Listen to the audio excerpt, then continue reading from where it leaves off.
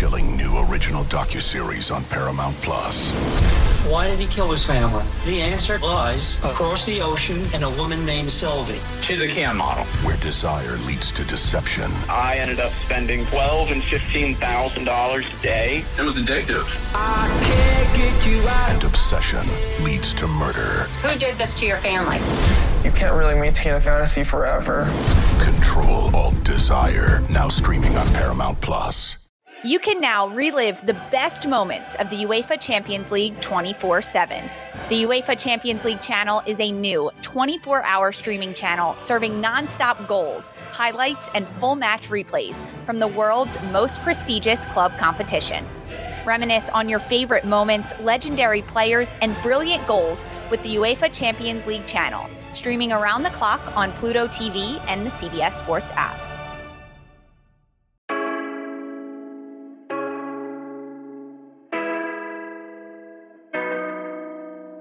Welcome back to the Junkyard Dawgcast, and Georgia improves to 12-0 on the year for a second season in a row after a 31-23 victory at Georgia Tech. But Georgia fans probably didn't enjoy this one near as much as they thought because, well, I mean, looking at Georgia's performance, you look at how the referees kind of took over this game at a certain point. The amount of commercials at this game, it being 7:30 p.m. at night, actually 7:40 because of the overtime game before it.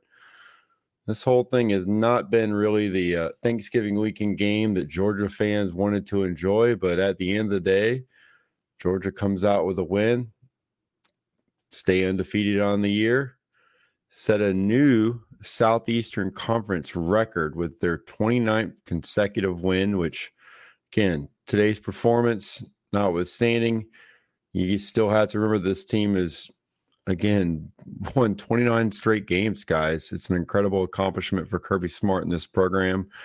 And, you know, looking at this game against Georgia Tech, it was yet another opportunity for Georgia to dominate an inferior opponent. And this was, once again, the Dogs playing with their food, playing down to their opponent and letting Georgia Tech stay in this game and keep it, again, a one-score game until the very end, something that should not have happened. Obviously, Georgia coming in 24.5-point favorites on the road. This is a game where you were hoping to come out without any injuries and playing the backups, and that did not happen. The starters were in this game from start to finish. Hopefully, Georgia was able to come out of this thing mostly injury-free. Didn't really see any major injuries in this game. I think, you look at Javon Bullard getting banged up but coming back in. Obviously, a big sign there. But overall, this was a performance to forget for really everyone not named Kendall Milton. Once again, Kendall Milton is playing the best football of his life when Georgia has needed it the most. A career performance by Kendall Milton, coming off of a big senior night performance. He goes into Atlanta for the last time against Georgia Tech and runs for 156 yards and 2 touchdowns.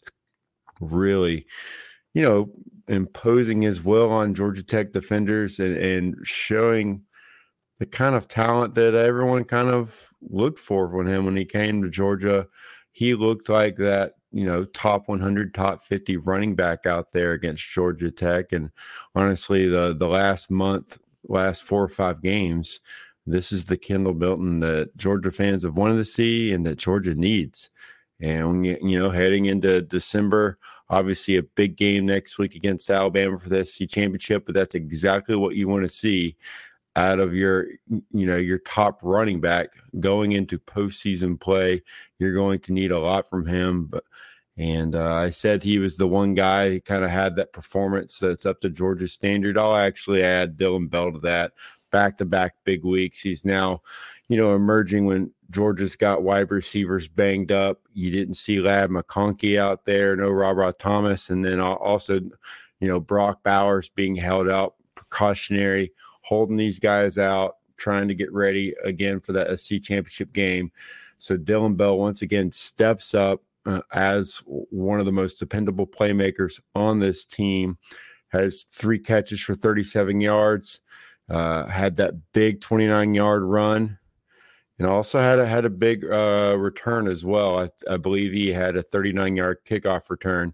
So gave Georgia big plays when they needed it most. And also, Dominic Lovett had a solid game as well, 5 catches for 68 yards, had that touchdown catch. There were guys making plays when they needed it to. Not the best day from Carson Beck out there. Obviously, he had that pick across the middle where he kind of forced it in there. Forced a throw he didn't need to make. Still, threw for 175 yards and a touchdown. Kind of came up short in that slide when he needed to get that first down. Came up 3 yards short of the first down marker. Kirby Smart let him know, next time, buddy, you got to make sure you try to get as close to that first down marker as you can on a slide like that. But overall, not Beck's best performance, and definitely a performance that Georgia's defense would like to have back, allowing an opponent to score 23 points for the first time this season. You obviously don't want that to be Georgia Tech, your in-state rival. A lot of the linebacker play, you don't have a Pop out there. You don't have Jamon Dumas-Johnson out there. You're asking Smile Munden and a freshman and C.J. Allen to step up. C.J. had a outstanding game against Ole Miss.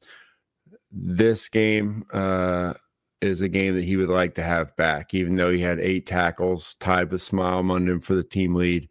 Missed a lot of reads out there and allowed a lot of, just extra yards, after contact, and yards that should have been tackles for loss in this game allowed Georgia Tech's ball carriers to really get upfield and get huge chunks of yardage on this defense that has overall played solid all year. But this performance against Georgia Tech, this was a team that came in turning the ball over a lot, kind of couldn't get out of its way.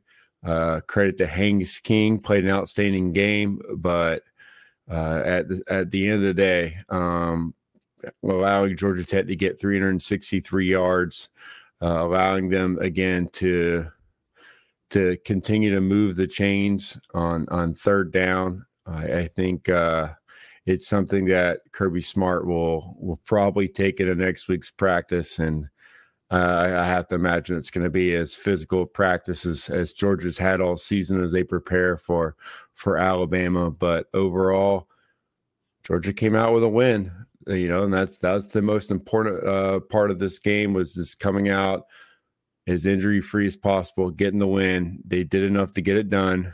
They forced Georgia Tech to settle for field goals. They took advantage of the clock in the second half. Georgia Tech threatened even in the fourth quarter, but in the end, I think, obviously Georgia was never really in doubt of losing this game. It just wasn't able to put it away as early as any of us really kind of thought right now. But again, you look at the fact that Georgia had several starters out. Tate Ratledge was also, dressed out but didn't participate. So you don't have your right guard in there. You don't have 2 your starting wide receivers. You don't have your tight end. Those are big time playmakers, and it was noticeable on offense, but they had guys, rise to the occasion. They made history, like I said, with that win streak. And now they're at an unprecedented time in program history. I think the last time they go undefeated 3 consecutive regular seasons was 1993 to 1995 in Nebraska, long time ago. But now, again, this clean old-fashioned hate continues to be one-sided.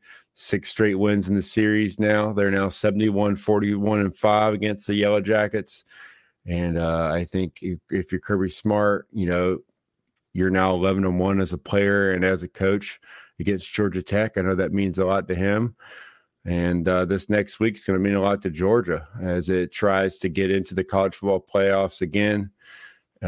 Big showdown with the top 10 team in Alabama, who coming off beating Auburn 27-24.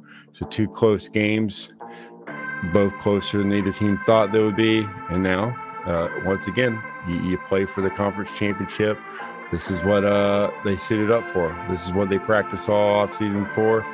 And we'll be discussing that matchup all week on Dogs 247. But for this edition of the Junkyard Dawgcast, I'm Kip Adams. You guys have a great weekend.